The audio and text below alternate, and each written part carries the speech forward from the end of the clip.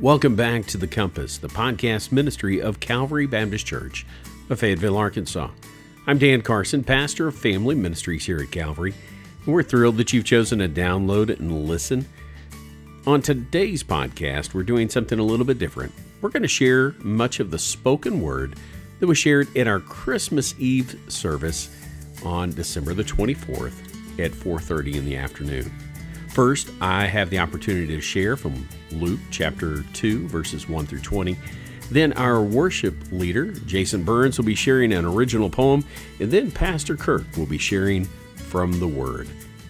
Again, we are so thankful for the opportunity to connect with you in this way. And if you'd like more information about Calvary Baptist Church, contact us through calvaryfayetteville.com, or you can call us at 479-442-4634. Let's listen together as we celebrate Christmas.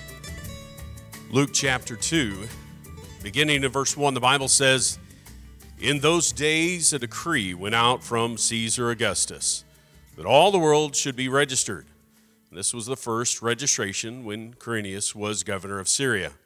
And all went to be registered, each to his own town. And Joseph also went up from Galilee, from the town of Nazareth to Judea, to the city of David, which is called Bethlehem, because he was of the house and lineage of David, to be registered with Mary, his betrothed, who was with child. And while they were there, the time came for her to give birth. She gave birth to her firstborn son and wrapped him in swaddling clothes and laid him in a manger, because there was no room for them in the inn. In the same region there were shepherds out in the field, keeping watch over their flock by night. And the angel of the Lord appeared to them, and the glory of the Lord shone around them, and they were filled with great fear. And the angel said to them, "Fear not, for behold, I bring you good news of great joy that will be for all the people. For unto you is born this day in the city of David a Savior, who is Christ the Lord.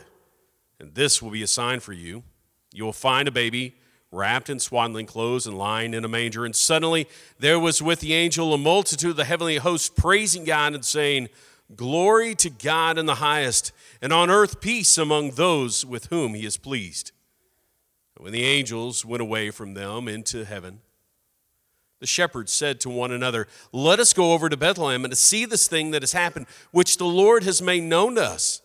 And they went with haste and found Mary and Joseph and the baby lying in a manger. And when they saw it, they made known the saying that has been told them concerning this child.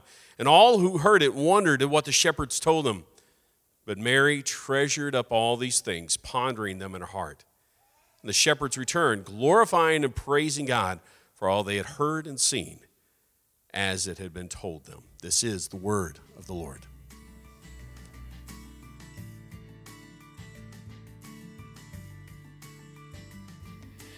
One life, so tiny, so innocent.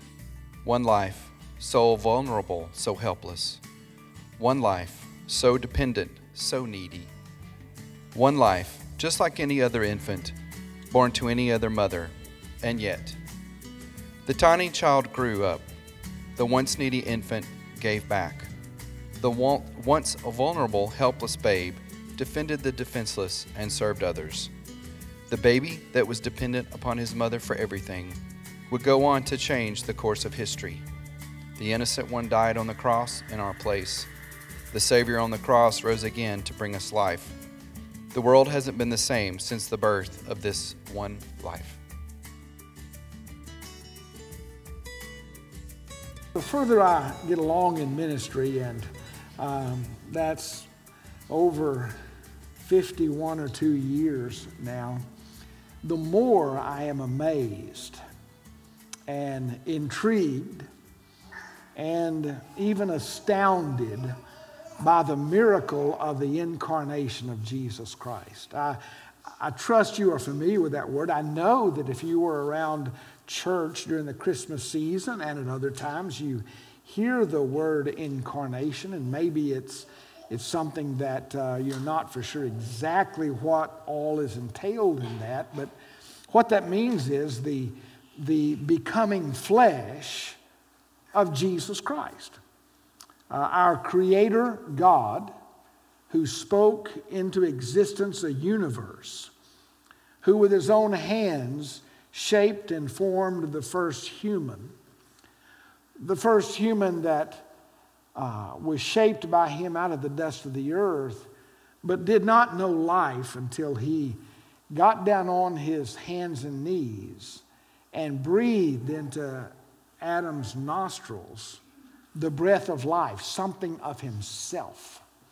And understand that we, all these years later, as well as all the men, women, boys, and girls that have ever lived, all humanity that has been, that is, or that will be, has that aspect of God within us.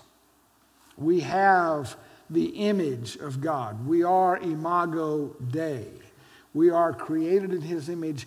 It's what makes us different from all the other animal kingdom. When the world says we're just another animal, no, we have the breath of God inside of us. We have the ability to think beyond the next meal or what's going on around us, to imagine what's going to happen after I die. Where did I come from? What's next?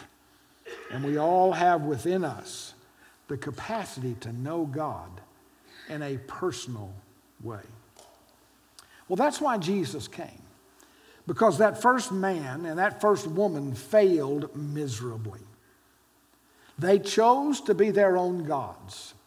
They chose to disobey God, and they brought sin into the world. And likewise, all humans since then have inherited that sin nature. And it's what separates us from God. And even though we have a capacity to know Him, until we do know Him in a personal relationship, we do not have any assurance of heaven. Christmas is just another sweet story, maybe. Something that is just numbered among fairy tales. But you see, we need Christ. That's why Jesus came. That's why the incarnation took place. God becoming flesh. The Creator becoming a part of His creation. And in this Christmas season, I think we are all pretty comfortable with that babe of Bethlehem. When you think of Christmas and when you think of Christ, you probably imagine that cradle, you probably imagine that manger and that babe lying there, and maybe you wonder if that story is true, if He is truly the Son of God, or anyway, the babe of Bethlehem is very front and center in our imaginations. And as a babe, He is safe. He is sweet even. He is harmless, or so it seems. Except for the fact that Isaiah and others says that He will carry the weight of the world on His shoulders. And that the babe of Bethlehem is more than just a babe. Are you comfortable with the God-man, Jesus? A man who was 100% human and 100% God at the same time. I realize the math of that is a problem, but it's not about math, it's about truth. All God, all man. Are you comfortable with a Savior who was subject to the everyday grit of life? Are you comfortable with a Savior that had calluses on His hands from working in His earthly father's carpentry shop, or dirt under His fingernails, who got tired, who could feel pain and sadness? Are you comfortable with a God-man who had body odor? Understand, He was as flesh as you and I are, yet He was sinlessly God. Are you comfortable with a Jesus who could speak the words and calm storms, cast out demons, walk on water, turn over the tables of money changers in the temple, who got angry yet sinned not? Are you comfortable with a Savior who challenged the status quo of everyday religion, even yours and even mine? Are you comfortable with a God-man who paid the debt for our sins, who bled and died, and who is now the high and lifted up Lord of heaven and earth, a God to whom every single one of us one day will bow? We must bow. All of us will. If you want to spend eternity in heaven, you need to do that this side of death's door. Listen to these words from Philippians chapter 2. Paul says to these Philippian believers, "Have this mind in you among yourselves, which is yours in Christ Jesus, who though he was in the form of God, did not count equality with God a thing to be grasped." In other words, when it came time for him to leave heaven, the Father did not have to pry his fingers off of the throne. He was willing and ready. He emptied himself by taking the form of a servant, being born in the likeness of men, and being found in human form, he humbled himself by becoming obedient to the point of death, even death on a cross. Therefore God has highly exalted him and bestowed on him the name that is above every name, so that at the name of Jesus every knee should bow in heaven and on earth and under the earth, and every tongue confess that Jesus Christ is Lord, to the glory of God the Father. This is the word of the Lord.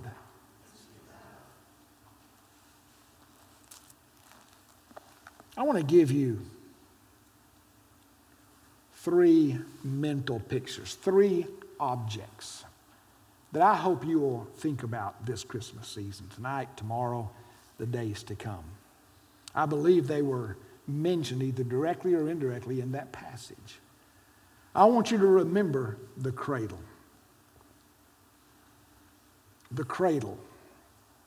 And probably it was not made out of wood as we always see in the pictures. It was very likely carved painstakingly out of a rock. But a place there to put the feed for animals is the place where Jesus, the creator of the world, was laid. Remember the cradle. Christ came. He came in the flesh. That's what it meant when he said that even though he was God, he was willing to lay aside his godly prerogatives to empty himself of that and to become flesh. And as flesh, he was laid in a cradle. But understand, there is another object that overshadows that cradle, and that is the cross. The cross. It says that he became obedient to the point of death, even death on a cross. Not a noble death, not a respectable death, but tortured, stripped not only of his clothing, but of much of his flesh, nailed to a cross, dying among thieves, dying as a common criminal. That's what he came to experience. And that cross cast its shadow even over the cradle. He came for that purpose, not just to be admired as a baby, but to be seen as the Savior. And the reason he died such a brutal death was because of your sin and mine. He paid what we owed. But understand, that cross was not the end of the story, because the Father has highly exalted him, given him a name above all names in heaven and on earth and under the earth, that every tongue will confess that he is Lord, to the glory of God the Father. Keep in mind, to go along with the cradle and with the cross, there is a crown, and that's what he wears today. And he's seated at the right hand of the Father today. And he is awaiting that day that the Father will turn to him like he did the first time and say, now, son, it's time for you to go back again. But this time, not a lowly birth to bear the sins of the world, not to be spit upon and mocked and looked down upon, but now as the King of Kings and the Lord of Lords, it's time for your second advent. And my friend, that could happen before this night is over. A cradle, a cross, and a crown. This is the whole Christ. This is the gospel. This is the Christmas story. That the very one that was laid there in that cradle was the one that was going to be nailed to a cross bearing the sins of the world, and is the one who wears a crown today, and is one that you and I are to bow our knees before. I hope this Christmas that he'll be to you not just the babe of Bethlehem, but the suffering Savior and the living Lord. One of the themes of the prophet's messages over and over again is the theme carried out in the New Testament. Jesus even himself declared it.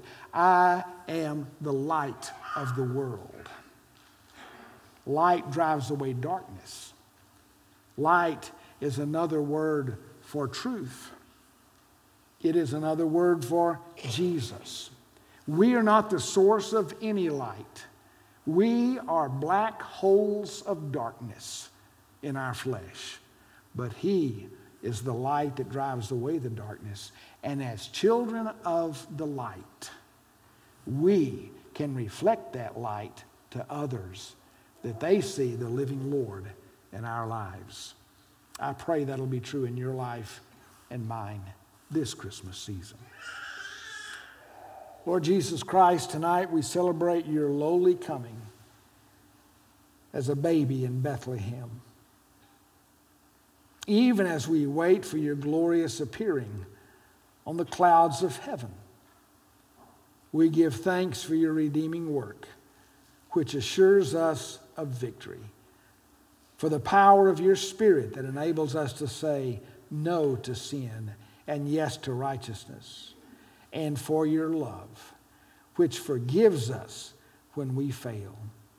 Help us to live today and always as your sons and daughters. And Father, what we do not know, please teach us.